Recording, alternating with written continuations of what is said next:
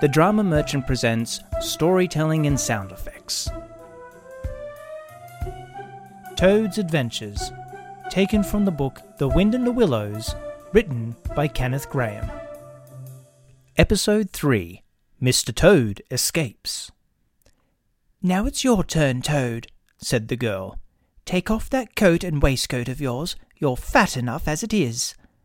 Shaking with laughter, she proceeded to hook and eye him in the cotton print gown, arranged the shawl with a professional fold, and tied the strings of the rusty bonnet under his chin. "Now you're the very image of her," she said, "only I'm sure you never looked so half so respectable in all your life before. Now goodbye, Toad, and good luck.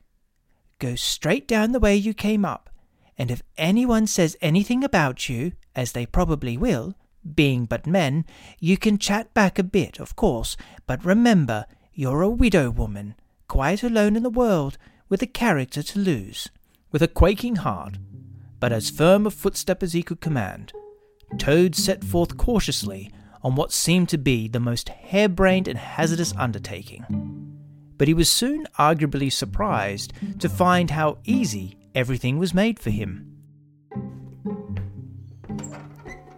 The washerwoman's squat figure in its familiar cotton print seemed a passport for every barred door and grim gateway.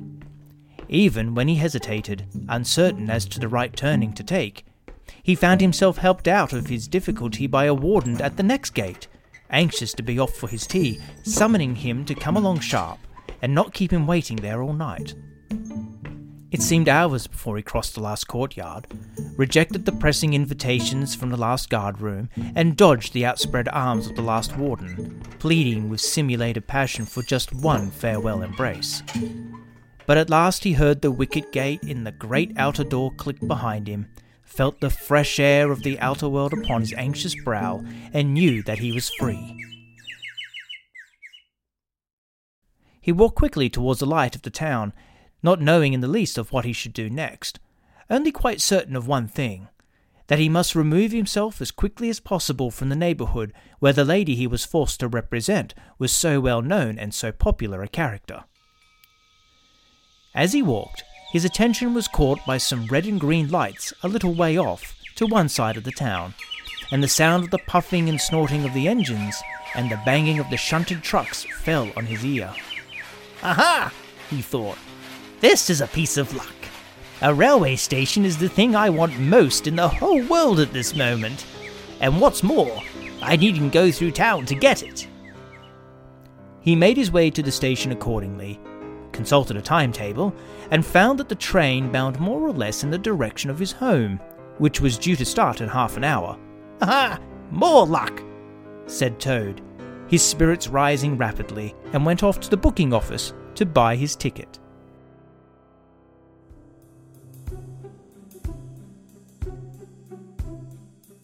This episode of Storytelling and Sound Effects was created, narrated, and edited by me, the Drama Merchant, otherwise known as Nathan Schultz, as a Drama Merchant audio production. Mr. Toad's Adventures, taken from the book The Wind and the Willows, written by Kenneth Grahame. All sound effects were created by Nathan Schultz. Music used in this audio production was created by Kevin MacLeod. Check out the podcast for titles and links.